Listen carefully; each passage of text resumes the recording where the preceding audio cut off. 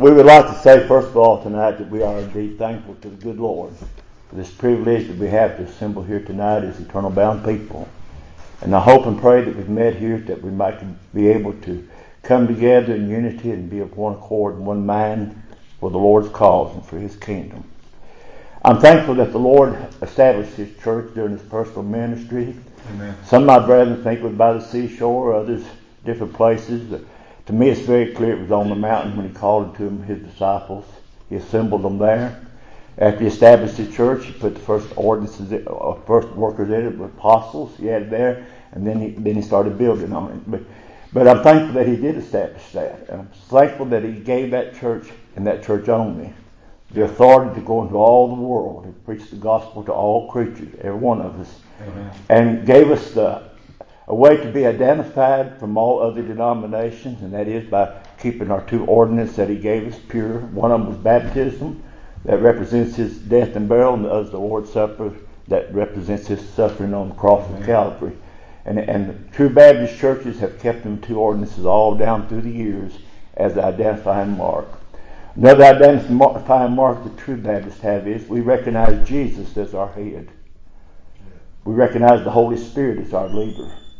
And we recognize the Bible as our rule and our guide of faith. Amen.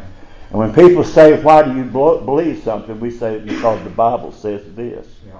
And when somebody says that they believe something, we say, where is that in the Bible? Give us a thus saith the Lord for that. I realize in the 1800s, a man by Thomas Campbell supposed to coin the phrase, where the Bible speaks, we speak, and where the Bible's silent, we're silent. Baptists had held that position a long time before Mr. Thomas Campbell ever came on the scene.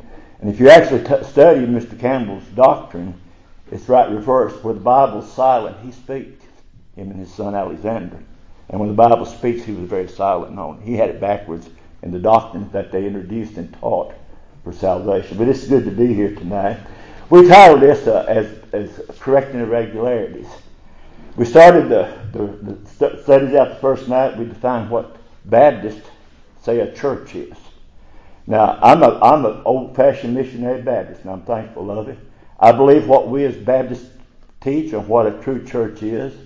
And all down through the ages, it was simply an assembly of baptized, born-again baptized believers that looked to Jesus as their head, the Holy Spirit as their leader, and the Bible as their ruling God of faith. Yeah.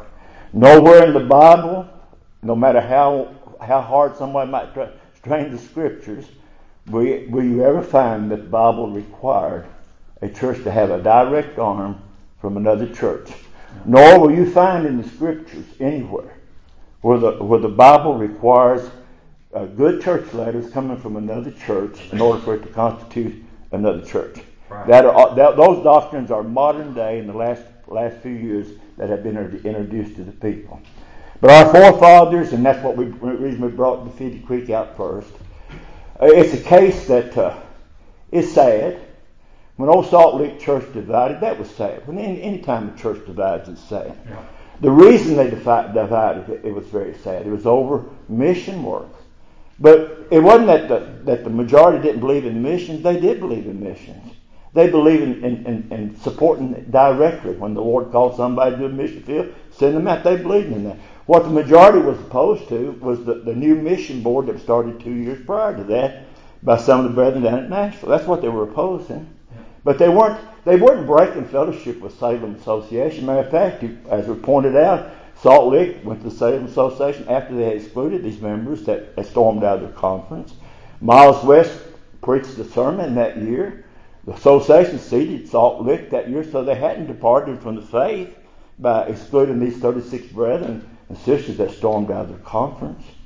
But nevertheless, the association then decided to take up the memorial that this minority, according to the history now, the memorial that the minority presented to the association to try to help them. And I know they needed the help on that. But now, the very rule of an association is that it has no authority to interfere with the internal rights of a local church. Salt Lick did not ask them to interfere in that because they'd done settled this problem. As far as Salt Lick was concerned, if these brothers and sisters came back and made their apologies, they would have restored them. But these 36 members didn't want to come back and make an apology, nor did they want to remain with Salt Lick, because Salt Lick did not want to fellowship the modern day convention that it started. And they did. So what did they do? Well, some of our brethren make an argument. Oh, you've got to go back and make it right, apologize to the church first before, and get good letters and go out and constitute a church. Did Defeated Creek do that? No, they did not. They did not go back and make an apology to Salt Lick Church, even though they stormed out of the conference, shook the dust off their feet, and said fellowship broken. And that's the way they was excluded. Did they go and join a sister church of Light Faith and Order and get received in there? No, they did not. Did anybody grant them good letters to go and constitute a new church? No, they didn't. Did they get an arm from a sister church? No, they did not. So how did they get to be a church then? By the rules that some of our brethren had brought forth in this day and time. Well, if they're honest, they're going to say that they weren't a church.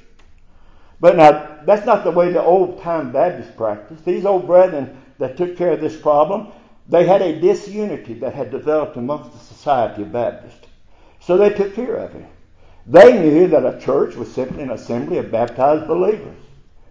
And that's what they did. They went down there and set a time and constituted the minority that was excluded into a church, and they took the name of Defeated Creek. The next year they came back to the Salem Association, petition was joined and received unanimously. So that's, to me, a good example for all of us as old-time Baptists to be aware of. And to be able to correct irregularities when they start creeping in amongst us. Yeah. And when brethren say, oh, you can't do that, I say, well, yeah, we can, because we did it in the very beginning of our society here in Tennessee. And these brethren that made this decision was the first generation of Baptists that had settled this area. That it came from Virginia and from North Carolina, South Carolina, and Georgia. And they didn't have the modern ways of convincing. They spent weeks and months following that old one-horse cart, some of them like John Wiseman, an old one horse, and walked a lot. Now, them brethren came, they wanted to come where they'd have freedom to worship God. And that's what they come to this area for. Where they was living, they were oppressed, even here in America at that time, and did not have freedom to worship God. And that's why they came to Tennessee and to Kentucky, so they have freedom to worship. So to me, Defeated Creek, I have no problem with them being a sister church. No. Not a bit in the world. I understand how they came into existence. I have no problem with that whatsoever, because I believe Baptist doctrine. Now, I meant to do this last time and I failed to. And I'll be honest with you, I'm not a real good speaker, and I realize and know that. And I get awful nervous up here. And some of you preachers know what I mean. Sometimes things that I intend to bring, I forget. But I meant to bring this out last time about what a precedent is. And I'm sure y'all know what a precedent is, but I want this to go on record. According to Noah Webster, 1828, in law, a precedent is a judicial decision, interlocutory or final, which serves as a rule for future determinations in similar or analogous cases, or any proceeding or course of proceedings which may serve a rule in subsequent cases of a like nature. So, whether our society today likes it or not, Defeated Creek is a precedent. We look back and see how they came in existence, and we cannot deny the fact that they are a church, were a church. If we tried to say that, oh no, they weren't scripturally organized, then where's that going to put us? Because most of our churches in this area will be affiliated with Defeated Creek either through baptisms, letters, or something down through their lives. So if they're not a church, most of us, when we check our history, won't be either. They ordained Brother T.W. Matthews, a very humble man, very good man. And they ordained him and sent him out. And he pastored, I've got the list and I'll give that later on in another discussion. But he pastored a number of our churches over this land and country. If they weren't a church, if they were alien, then they had no authority whatsoever to baptize anyone, to administer the Lord's Supper, or to ordain anybody. Anybody that they would have baptized would have been alien. Anybody that would be baptized by somebody they ordained would be alien. Just simple as that. So therefore, every church that T.W. Matthews pastored in his lifetime caused those churches to become alien by that argument that some of the brethren put forth in the latter years. But see, our brethren didn't believe that back then, or did they practice that? So Defeated Creek is a perfect example to be a precedent of a group that's been excluded, not over doctrinal reasons, and constituted in church by an association. I know people don't like that, but it happened, and it's a church. I also gave you last week the split in this discussion, the split of Testament church, and showed you in the record that it was a church that was organized out of members from Salem Church in Allen County. Now, I realize there's a Salem there now at Amos. There's no connection between those two Salems. I want you to understand that. The Salem that was constituted in 1804 in Allen County died out. It's no longer there. But there was 12 members that got their letters in 1811 or 12, and they went to the Gap Ridge of Tennessee, and they constituted a church by the name of Testament. They had two ordained preachers to help them in their constitution, a brother Roark and a brother Parker. The only Roark that I could find in that dispensation of time was William Roark, who had started Punching Camp. And some of y'all know where that was at. And been during that dispensation. And the other brother was Brother Parker. It named him later. He was Brother Daniel Parker, the one who started the two-seed spirit doctrine. But anyway, this church also at Testament did not want to fellowship the Tennessee Baptist Association. So they made a motion and second to withdraw from the association. From the Tennessee Baptist Convention. But they went ahead and they assembled at Salem Association. They weren't going to break fellowship with Salem Association at that time. They were going to continue on. And this was not a point of fellowship at that time between the churches. If those that wanted to fellowship this new thing that Brother Howe started was fine. Those that didn't, that was fine. Wasn't a point of fellowship. So they made a motion. The majority of Testament voted not to fellowship the Tennessee Baptist Convention. When they got there, and when the association then trying to overthrow Salt Lick's authority, interfered, that divided the association, and Testament did walk out with Salt Lick and some others.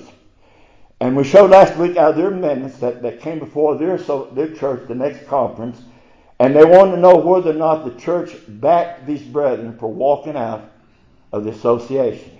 It was a close vote. 22 to 18 voted to support the brethren that walked out and was willing to go to a new association. 18 voted against that. They weren't satisfied with that, so they tried to bring it up again. 22 voted against bringing it back up.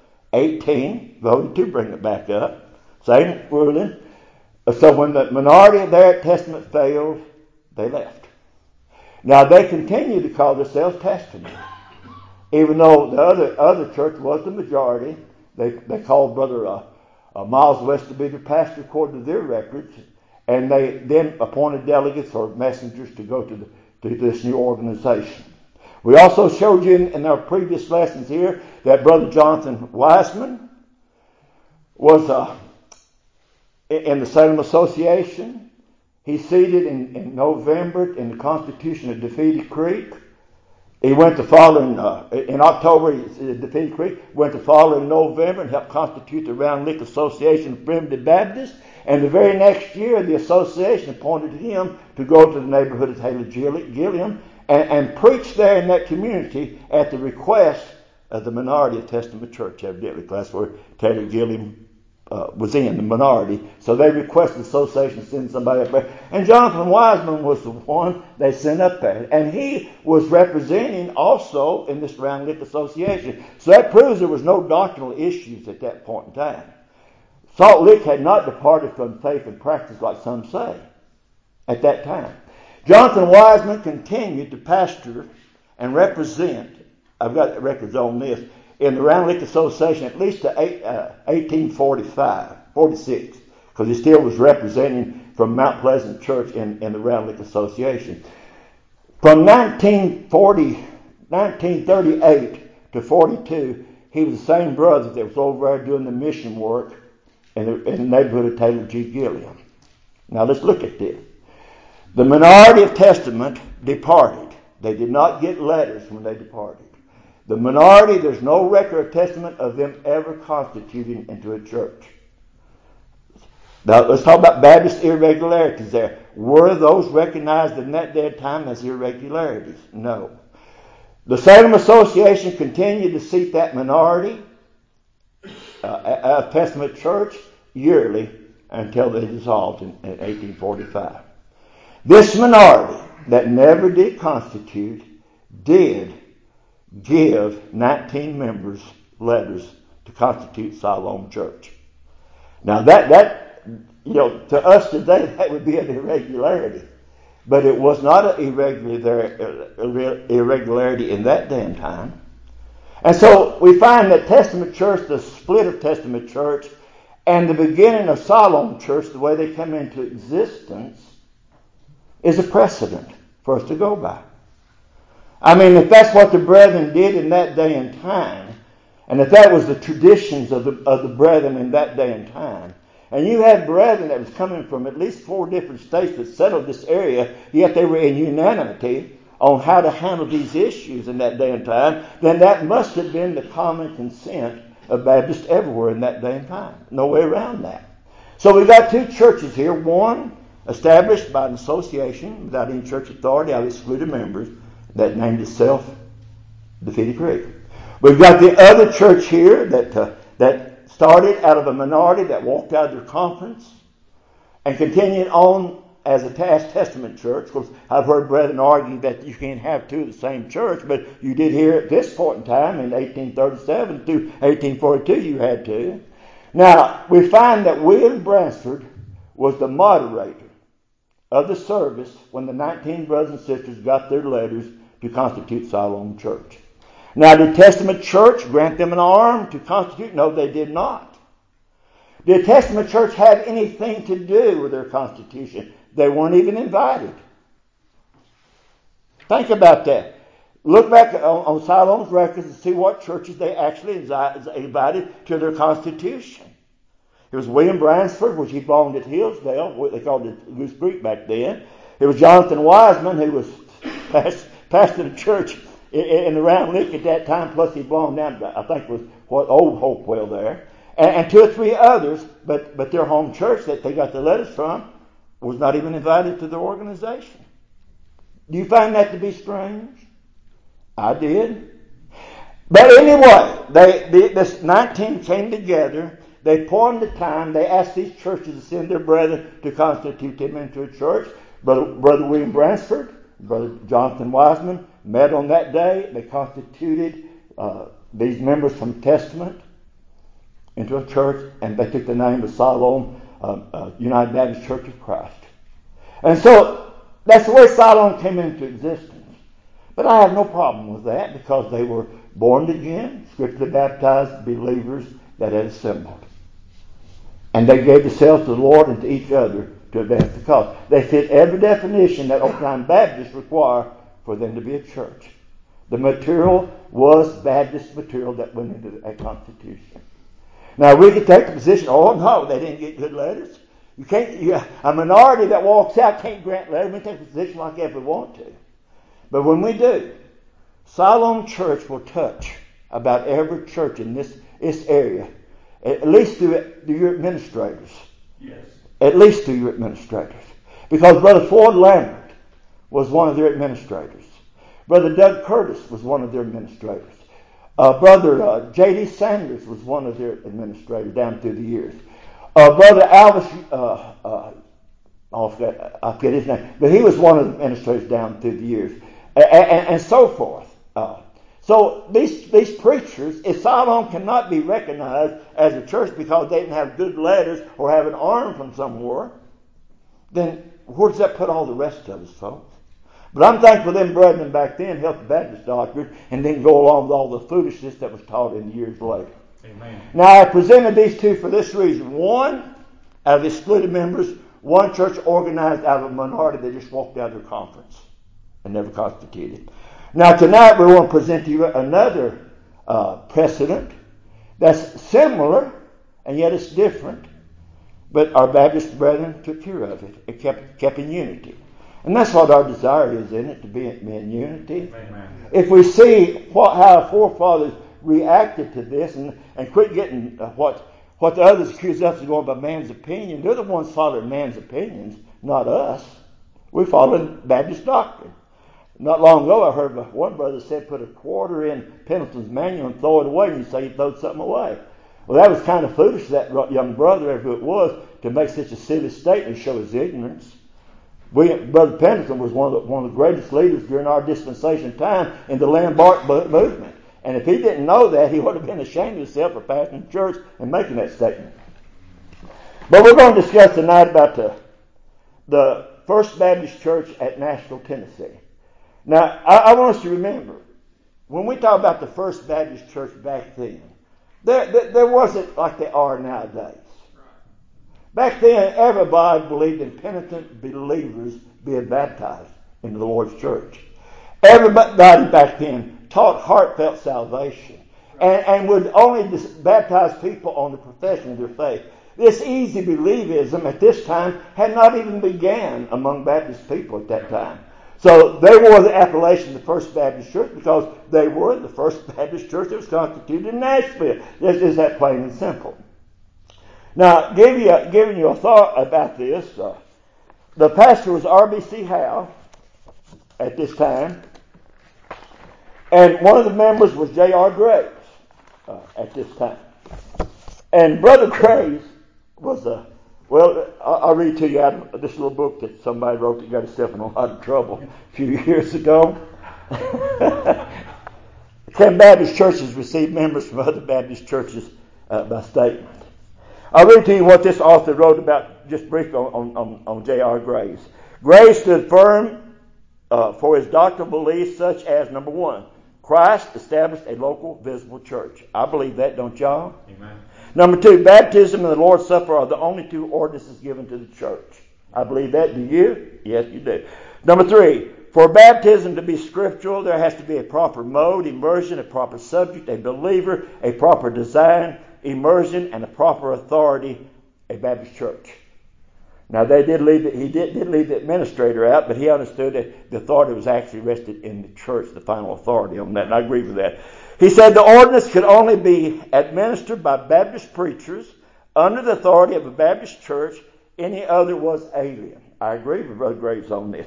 He denied the universal church theory, saying ideals of an invisible universal church are invisible nonsense. And I wholeheartedly agree with him on that, too. That's the biggest bunch of nonsense I ever heard of, this big invisible church here in the world now.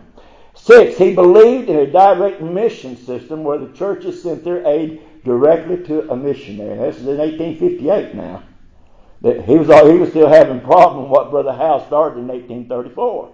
They were still having this squabble. Even though they were members of the same church, they didn't agree on how to do the mission work. Now, and he goes on to say he believed in a complete church autonomy with no higher tribunal than the local visible Baptist church. All 7 points there, I think that all of us here as old-time Baptists concur with 100%, Captain. Amen. Now, him and Brother Howe got into it, and it did get very personal. I've read a lot about it through different things, and Brother Howe says some things about Brother Graves he ought not to have said. Brother Graves said some things about Brother Howe he ought to not have said, and what was worse, they put it in print. Yeah. You know, once you put something in print, you can't hardly say, well, I didn't say that. But they did do that. I really believe both of the brethren was kind of wrong in what they were doing there. But it did cause the First Baptist Church to kind of split. One following Brother J.R. Graves, the other following Brother R.B.C. Howe. But now here's they brought Brother Graves up, the majority did, because of his his personal attack on Brother Howe. But I'm going to read you the part. You'll find this recorded in the Southern Baptist Encyclopedia's page 582 if you want to read it for yourself. It's in the first paragraph. It says, Graves, accompanied by a number of supporters from in and around Nashville, attended the church conference. He spoke at length to a motion that the charge be dropped and insisted that the church proceed in harmony with Matthew 18:15 through 17. As the matter at issues were strictly personal, About midnight, the church voted 91 to 48 to proceed with the trial, or were they going to try Brother Graves anyway? Even though they had not followed Matthew 18:15 through 18. Brother Graves had not followed that. Brother Howe had not followed that. So we're going to go ahead and proceed against Brother Graves anyway. Whereupon Graves and about 23 other members withdrew and declared that they were the First Baptist Church, and the majority were no church but a faction. Now you think about what they've done here. The minority now has pulled off and said, we're the church. They had no letters of dismission. They had no arm. They had no authorities anywhere else. They just pulled off and declared themselves to be the church. All right. They elected Graves pastor and publicized themselves as the First Baptist Church. The church, which had obtained a charter in 1858, at once warned them that legal action would be taken against them if they continued to call themselves the First Baptist Church. They then called themselves the Spring Street Church, saying, we declare ourselves to be the regular and scriptural church of the Lord Jesus, worshiping in this place and in this name, claim for ourselves as his true and proper church all the rights, privileges, authority which are by his word conferred upon the church. So here we have a different scenario altogether.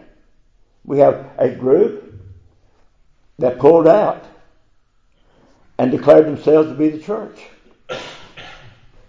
Was they recognized? The church tried Graves in absentia. That means they went ahead and tried him anyway, him not being there. Found him guilty on all 7 accounts and only won the dissenting vote on one account. And excluded him on October the 18th.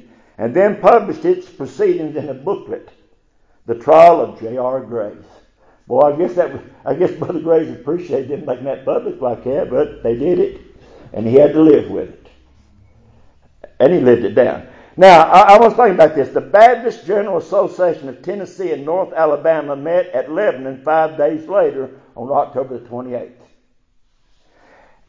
And by an overwhelming vote, received those sent by the minority as the messengers of the First Baptist Church. So this General Association recognized J.R. Graves and the minority as being the true church. Can they do that? Well, they did. Correcting irregularities. They thought the majority was irregular because they failed to follow what Jesus said in the Bible to do. All they had to do was present J.R. Graves, follow Matthew 18:15 through 18 with J.R. Graves, and they wouldn't have had argument, but they wouldn't do it. They excluded him without following the scriptural procedures of doing that. So the association, the General Association, seated the minority. The association refused to recognize those sent by the church to permit them to be heard or to receive their written protest, thereby declaring that the church, because it tried and excluded Graves, ceased to be a church. The association ruled the minority was a church, and the association had ceased to be a church.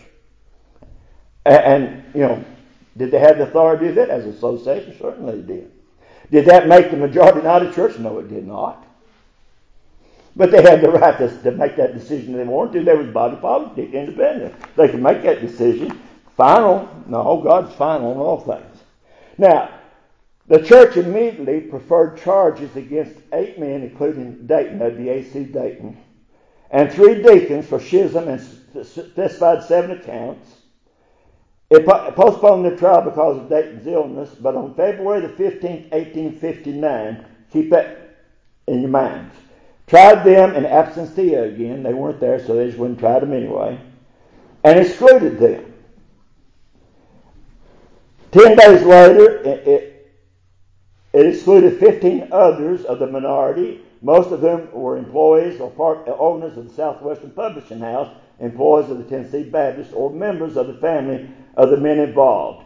In November the 9th, 1859, the church excluded 21 others who had gone with the minority, and on April the 4th, 1862 more. This made a total of 47 excluded from several hundred members. So this minority that claimed to be the true church that J.R. Grace was elected pastor of, consisted of 47 excluded members from the First Baptist Church at Nashville. At the request, now remember, one association has done recognize the minority as being the true church. At the request of Spring Street Church, 40 men from 20 churches of the Concord Association, sitting as a council, heard Gray's side of the matter March the 1st through the 3rd, 1859.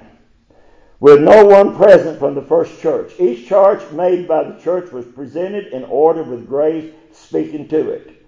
The council voted on each account that he was innocent, that from evidence presented it believed Howell and the others had determined to ruin Grace and had tried him for that purpose.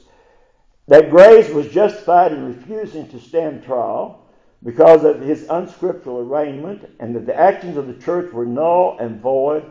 The minority did right in withdrawing from the disorderly dominant part, and that by violating Christ's law, Matthew 18:15 through 17, it forfeited its rights to be a church and became a faction. The Spring Street Church approved the findings and had them printed in a book, Both Sides, 1859. The Concord Association approved the council's finding at its July 1859 session, and upon the recommendations of a special committee of which J.M. Pendleton was chairman, seated the messengers from Spring Street Church and refused to seat those from First Baptist. Now that's the complete document that you'll find in the Southern Baptist Encyclopedia. And let me remind you of one thing. The Southern Baptists have never been partial to J.R. Grace. They never have. The Southern Baptists have never liked Brother J.R. Grace or his movement. I mean, they have always been biased toward him. So what they said here about him had to be the truth, and they couldn't get around it on that. I also have within our possession tonight a copy of the Concord Minutes by John Bond. I'm very fortunate. I'm going to tell you, the Lord has blessed me with it, getting me this information. I don't know why, but I'm thankful for it. I also have what happened in 1859. Now remember, Brother A.C. Dayton was excluded in February. You remember that? He's in the minority that's recognized as a church. I'm going to read to you the beginning of the service of 1859. Introductory sermon by Elder A.C. Dayton. Isn't that something? He was excluded from the majority, and yet the association had him preach an introductory sermon. That would be a high irregularity in this day and time. We'd have churches breaking fellowship with one another over it. Yes. But back then it wasn't an irregularity.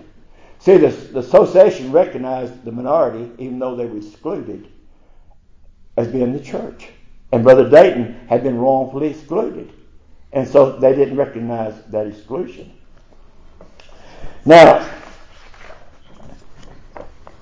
I'm going to read you in entirety the report that the committee came up with on this issue. Well, I guess first, let me read this part first.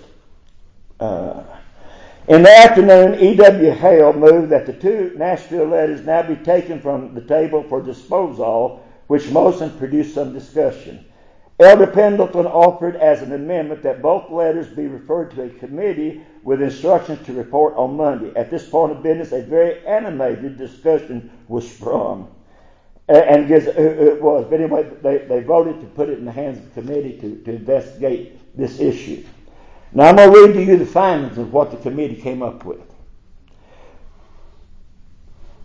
We see no reason why the action of this body, Concord Association, should be at variance with the actions of the General Association of Middle Tennessee and North Alabama in its decisions against the majority and in favor of the minority as an orderly and constitutional First Baptist Church of Nashville. Nor have we any fault to find with the judgment expressed by the council convened March last. That judgment, we think, was in accordance with the facts in the case. That a New Testament law was violated in the arraignment of Elder J.R. Graves, we cannot for one moment entertain a doubt. The offenses in charge against him were evidently personal. It is in vain to say that they were public, for public offenses, as well as private ones, may be personal. In all cases, the personal offenses among church members, the law of Christ, was laid down in the 18th chapter of Matthew, must be observed. Until this is done, no church can, without involving itself in disorder, take cognizance of such cases. It is therefore manifest that the dominant part of the first church in Nashville became disorderly in practice when it arraigned Elder Graves in disregard to the law of Christ. It seems to us that the principles of common justice were greatly outraged. In the failure of the church to furnish Elder Graves with definite specifications, Christian propriety, ordinary courtesy, and simple justice required that the prayer of the protest of Elder Graves should be granted. And I agree with that. They should at least furnish him what they were excluding him for. Yeah. But they didn't. I like it when churches come up and say, well, we bring a charge of sedition against them and exclude. Well, what kind of sedition? We don't know, but that sounds like a good word. And that's about the way a lot of our Baptists have been excluded over the years in masses. That is, it was not granted. It's proof positive that those who voted against it were indisposed to do right. And the use made of the name of Elder R. Fuller of Baltimore after he, in legal phrase, entered noli prosequi, indicates the same thing. We are of the opinion that Elder Graves made his protest at the right stage of that proceeding against him, and when it was disregarded, he and the minority who acted with him were perfectly justified in withdrawing from the disorderly dominant party. We see now that they could not have taken part in the trial so-called without acquiescing in what they knew to be a violation of the law of Christ. It was their duty to withdraw. And we recognize them to be what they claim in their letter to be, the orderly portion of what was the First Baptist Church, Nashville. While we consider the dominant majority as the disorderly portion of said church, from which this association should withhold its fellowship until said majority retraces its steps and rescinds its unscriptural acts. In view of these facts and considerations, and others might be named, we recommend the adoption of the following. Resolved that the messengers of the orderly portion of what was the First Baptist Church in Nashville are entitled to seats in this body. Resolved that as the Nashville minority have taken the name of Spring Street Baptist Church, having resolved to build their house of worship of said street, the clerk so designated in the minutes. Resolved, in view of the unscriptural proceedings against Elder J.R. Graves, in connection with the fact that the misunderstanding between him and Elder Dawson of Georgia has been amicably and honorably settled, Elder Dawson admitting that Elder Graves was justifiable in entertaining the view he expressed before he heard the explanation made at the time of the settlement, and in view of the additional facts that Mr. Tustin has openly proved by his recent actions that he never was slandered by Elder J.R. Graves, and being termed an unsound Baptist, it does seem to us that justice, honor, and religion requires the disorderly dominant party at Nashville to retrace its steps and modify its records. Resolved that as we earnestly desire to adjust the national differences, we would be exceedingly gratifying to this body for the dominant party of Nashville to correct the disorder into which it has fallen, so that peace may be restored in our Zion. Resolved, now, and I want you to listen really careful. Resolved that while it may not be expedient for the two parties at Nashville to be united again in one organization, we would heartily rejoice for such a state of things to be brought about, as will enable them to act harmoniously in the denomination, each being recognized as an independent church. Resolved that the clerk of this body be requested to furnish the dominant party of Nashville with a copy of this report. So that is reading the entirety of the actions of Concord Church, where the First Baptist Church belonged at that time. if I understand this correctly, the Concord Association recognized the minority, J.R. Graves, A.C. Dayton, and the other 45 that were excluded from the First Baptist Church as being the true church of that area, and seated them. They also recognized that the church there, the dominant part, still had authority to correct its error. So they weren't saying that it was not actually a church. They just said it was in disorder.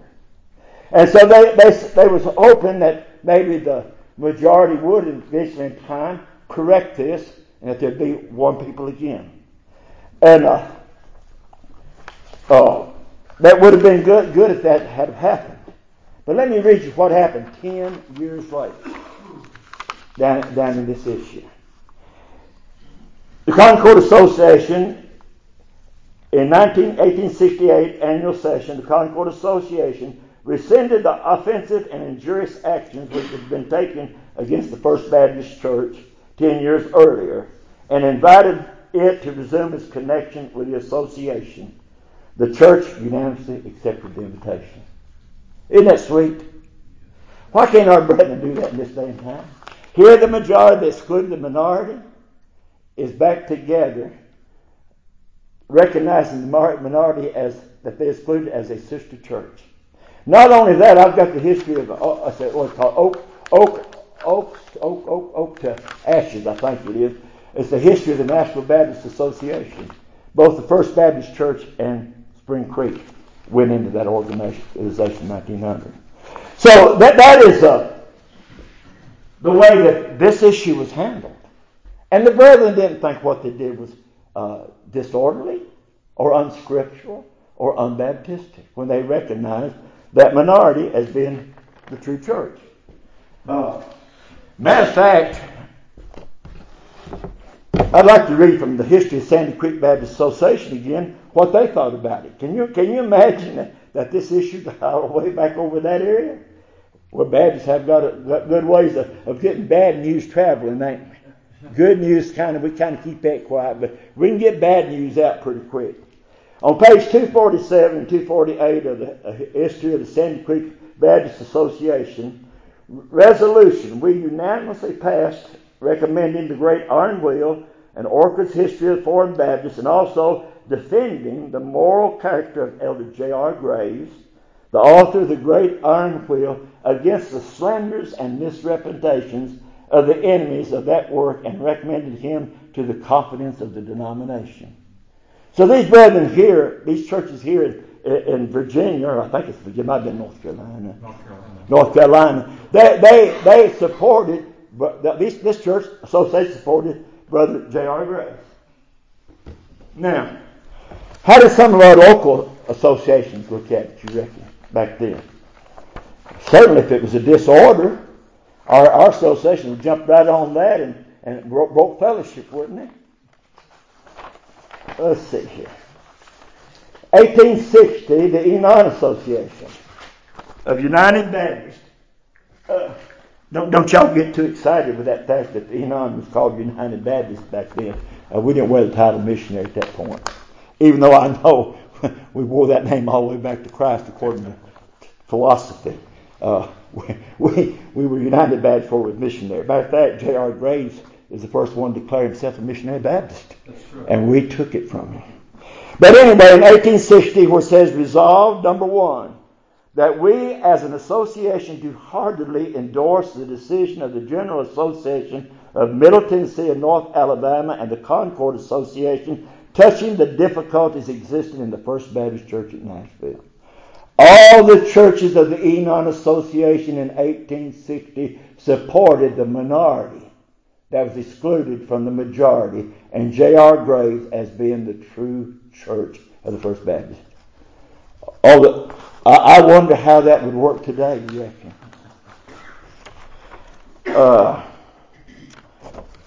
1852, Enon Association resolved that we recommend to the brethren of this association to take the Tennessee Baptists and do all they can to sustain Brother Graves, its editor, in his efforts to defend Baptist Baptist principles against the Pediaism of the kindred doctrines. I got one more here I want to get these pages. And this will be very interesting. 1882. The association elected Elder J.R. Graves to preach on tomorrow. And you know what they said in history? He preached for 2.5 hours. So the United Association even as late as 1882 still supported Elder J.R. Graves, even though he had the stigma of being excluded from the First Baptist Church at one time.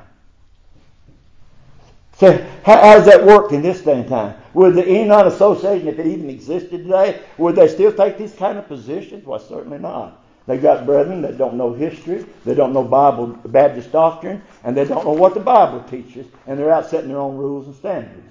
And if this study goes on, y'all keep going on, we're going to take a little thing that they wrote in 2000. They wrote 11 things based on what they call necessary for fellowship, and we're going to show you that they're not Baptist doctrine. If this goes on, y'all won't keep going on that.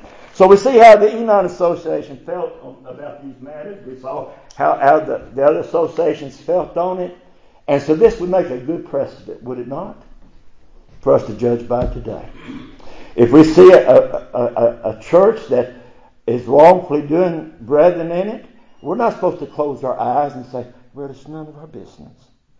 Whatever affects the unity of the Baptist kingdom affects all of us, folks, whether we like to admit it or not.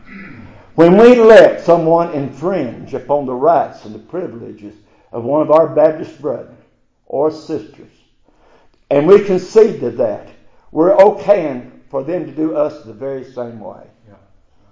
I'll be as honest as I can with you on that. I believe very much in each church having its own autonomy, and it has the right to govern itself. And we have the right to make our decisions. The Lord put the government in the church. And no one can deny it. Paul made that very clear. The government to rule itself exists in the church, and God gave us very few laws to go about governing ourselves. He does teach us to be in unity on it. He does teach us to follow the scriptural procedures in it. He teaches us to be, when things come up, that one speak at a time and do it in rotation, not 3 or 4 jumping up at one time trying to speak, sing, or whatever. He wants everything done decently and in order, but he left the government up to each church to carry it out the way they see fit. And as long as each church keeps its ordinances as pure as it can, no church has the right to interfere with the government of a sister church. Amen. Just don't have it.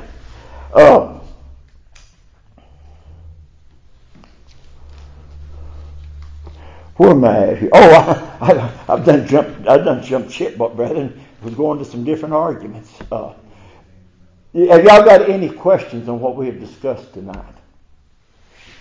I know that I'm presenting a whole lot to you. I know you can't grasp it. I'm glad it's going on the tape, that y'all can just get it down and go over it. I'm giving you where it's at in history where you can go back and look it up for yourselves. You will find that I have not misrepresented the history on that.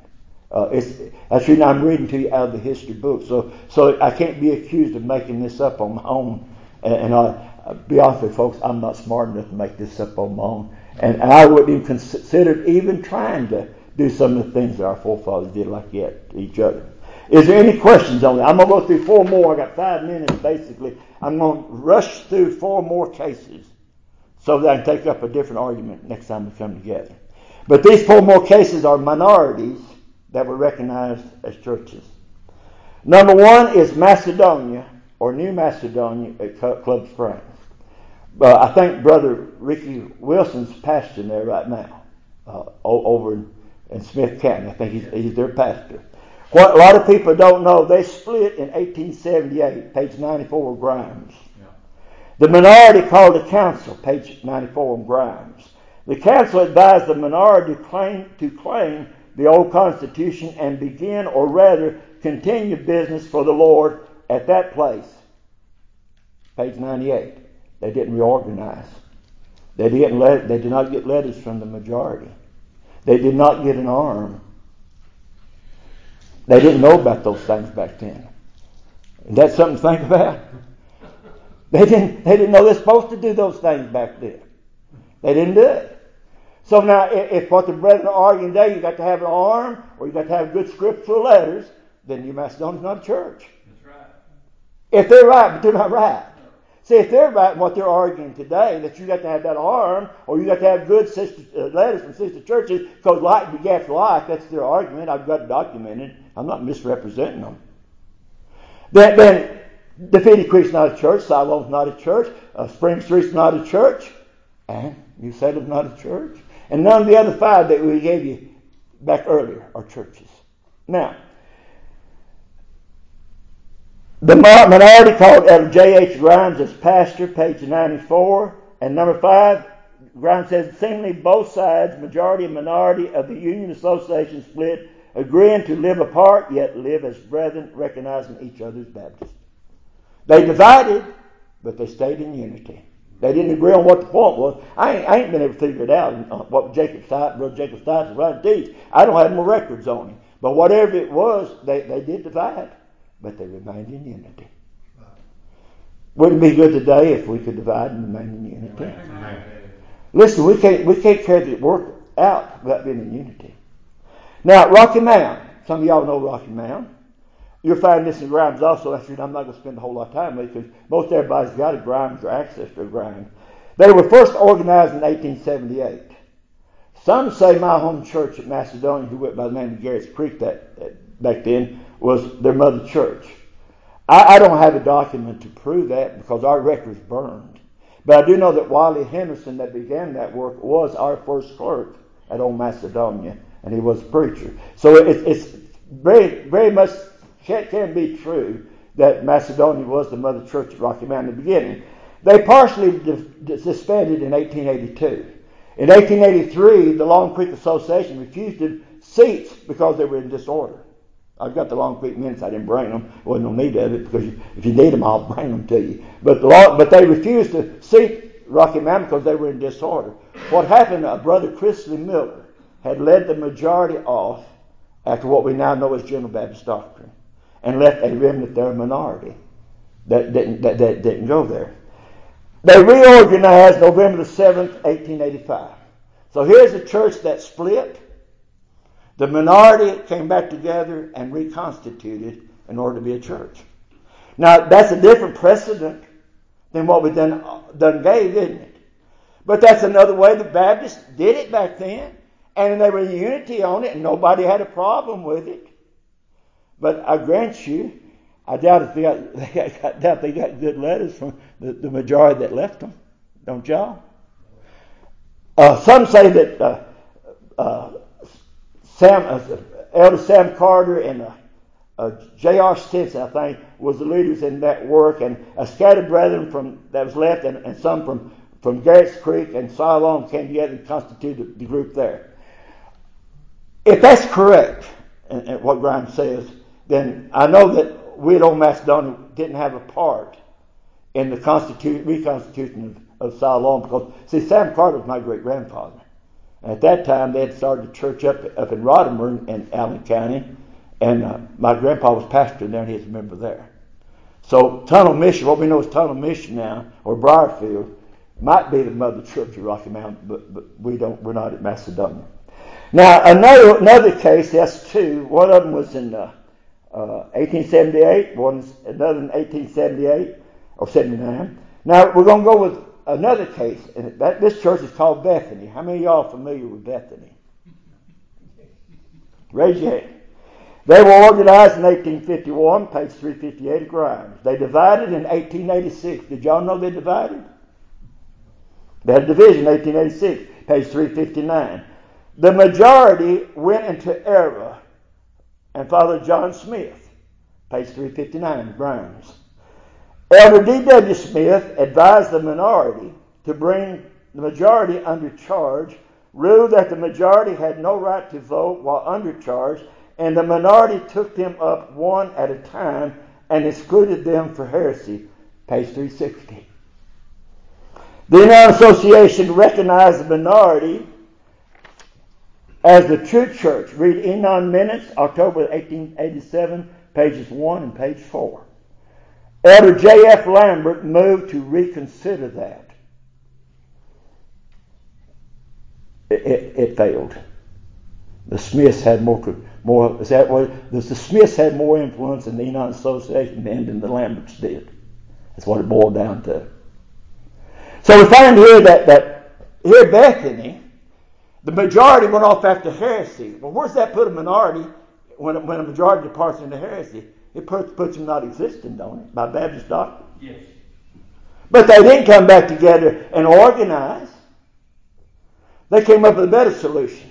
We'll bring the majority under a charge. We won't let them talk. We won't let them defend themselves. And then we'll take them up one at a time. We'll wholesale charge them. Then we'll bring them up one at a time and exclude them so they can't do nothing. And then after they're all excluded, we'll own the property. That's basically what it boiled down to. Yes, that's true. But yet the Enoch Association settled that issue like that. Even though I would consider irregularity. They corrected that, they recognized that, and they went on about their master's business. And we stayed in unity. Yeah. Good example, ain't it? Yeah. Yes. Isn't it amazing? Have you noticed the churches I'm giving you in our area, every one of them that has had problems are the ones that are causing the problems to us today? Amen. Amen. Y'all notice that? Yeah. The ones that really need the help years ago are the ones that are causing the problems in this day and time. I think that pretty much covers. Yeah, we're going to start with the resolution of the Enoch Association 1881 next time. I think y'all probably heard about that, where we agreed not to take nobody unless they come by a good letter. Is there any questions on anything that we discussed tonight? You're going to be surprised about that resolution. It ain't nothing like they're manifesting it to be. If you go back to the history. Is there any? I really thought we'd have some discussions, some questions, or something other when we started this. I've got a. When I came here, I think maybe it was the last Sunday in 2018. I preached at Siloam, and I didn't know anything about all this division. I didn't have a clue. When I was called here to pastor, the deacons took me back in that room and said, "Now there's a lot of churches that don't get along with us," and I think my answer was, I'm here to follow the Lord. I don't really care. And that is still I want to follow the Lord. But I guess the last time I preached at Siloam was the last time I'll preach at Siloam. And because I went to Siloam one Sunday and I came here the next Sunday, and apparently during those 7 days I became unsound somehow. So when did all... Yes, that worked, yeah. So I've learned a little bit. Was it the late 60s or early 70s that meeting? And you don't have to get into that now. But my question is, was any of these precedents, did anybody stand up and give these precedents? No. So would that not have made a difference? I could have started with the problems of today. No, I'm glad but see, you wouldn't know, by doing that, nobody would know how our forefathers handled these issues. Yeah, and that was my question. If any of those precedents. So I'm establishing these precedents of how our forefathers handled these issues. They might not have been completely in unity at the time they did it, but they came together and said, okay, we've settled it. We're going to go on with it and fellowship one another. And that was the key to it. I'm not saying everybody agreed with everything that happened. But they did agree to be in unity and go on and serve the Lord. To answer your questions, it began about 1960. Okay. It began actually in the Enoch Association, and we're going to bring all that out if y'all want to continue. And if you don't want to continue, that's okay with me. But if y'all want to continue, we're going to bring that out. It was an ordination at New Salem Church down Snow Creek, where a brother by the name of R.D. Brooks was seated in it.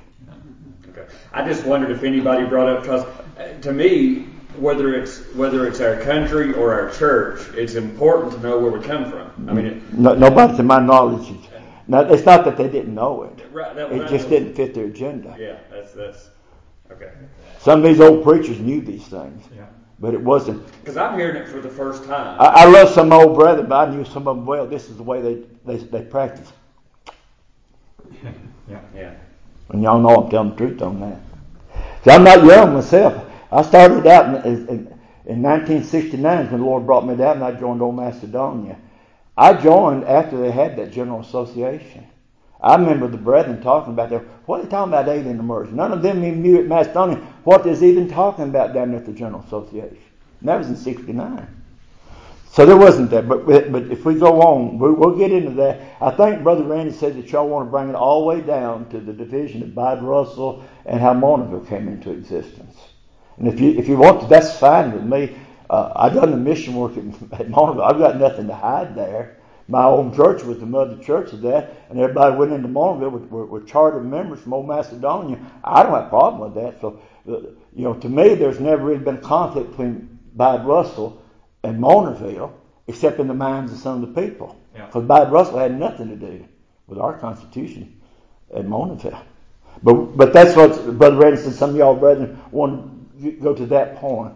But actually, we're going to have to go all the way to 2000 to where some of I think it was 42 churches that were invited to this meeting down at Long Creek. Now, if you wasn't on the list, you was already what you call blackballed. I think that would be the word blackballed. See, I think Paul said, "Cast forth the pebbles, white or black in the scriptures." You was already got the black pebble from Paul if you wasn't on that list. Old Macedonia didn't make the list. We were already blackballed. But they started a movement down there in 2000, and that's actually where, even though there was a lot of confusion, I think that's even put gas on the fire on that. But we'll see. And these brethren, I wish they would come. I don't mind them coming. And if they want to discuss this sometime, openly or freely, I don't mind doing that. They can get their moderator. I'll get me a moderator, and we'll set 30 minutes apart, and we'll start discussing these issues. I don't have a bit of problem discussing them. I love my brethren. We've got some awful good brethren, what I call on the other side. I think the world of them. Amen. And they're sound in their preaching. It's just that they got hung up on these traditions. And it has nothing to do with Baptist doctrine or the scriptures. And they're good brethren. I love them. And there are people getting saved under the ministry, and their churches are growing. I'm just tickled dead and happy as I can be about that. I'm glad the Lord's still blessing. I'm glad He looks at us as His little children. And I'm sure we disappoint Him a lot, but now we still His little children. He loves us. Anything else? Brother Carter, what is the Grimes book that you've made reference to a couple of times? A History of Middle Tennessee Baptist by J.H. Grimes. Thank you. I've got several copies if they want them. I said I bought all them off you at the Nissa School. You had a bunch in your trunk. I bought every last one of them you had that day. I still got some home. You tricked me. Well, you got them all at that time. You tricked me. I bought them to give to brethren. Young preachers, what I bought them for. I got one or two left. Besides this one. Nobody would want this, and I've got it marked up. Anything else? J.R. Graves was the first person that declared himself a missionary Baptist. Ain't that what I just said? That's what you said. Is that what I just said a minute ago? Let me refer back to this wonderful book here. Yeah, that wonderful book. They got this little preacher so much trouble back then that I didn't know what I was going to do. Let's see here.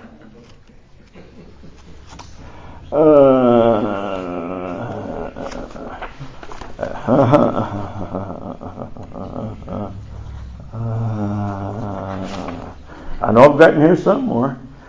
He, along with Amos, Cooper Dayton, and James Madison Pendleton, began what was known in history as the Landmark Movement. He was the first to declare, "I am a missionary Baptist," as were John, Christ, and Paul, and as were all Baptists until within the last century, and that he alone is truly a primitive Baptist who is a scriptural missionary Baptist.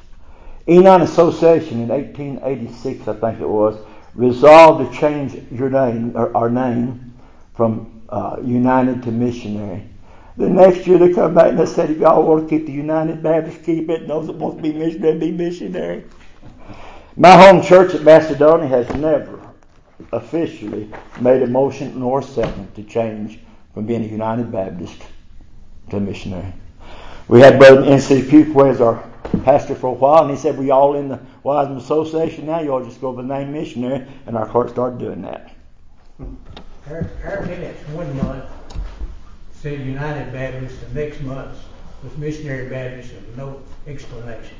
Well, y'all may not be, but Dixon's Creek is old enough that they're older than even the United Baptist. They didn't even wear; they were just regular Baptist or a separate one. Yeah, they're even older than the Appalachian United. Dixon Creek is. Anyone else? It is good to be here, and I appreciate you coming. I appreciate your attention. Pray for us. We need the Lord. You know, I don't know how many more years I've got in this old world, but what they are, I want the Lord to take me and use me. There's nothing more precious than the gospel going out and lost souls getting under conviction and getting saved. And that's my desire. I want to see the Lord's kingdom be built. And the way it's built rightfully is we disciple lost people, get them saved, and then teach them to unite with the Lord's church and get baptized, and then teach them to live godly lives. And that's my desire. Y'all pray for us. Thank you for letting me come. Bless you, Benny. Bless you, brother. Appreciate the lesson tonight. But those are our brothers and our sisters.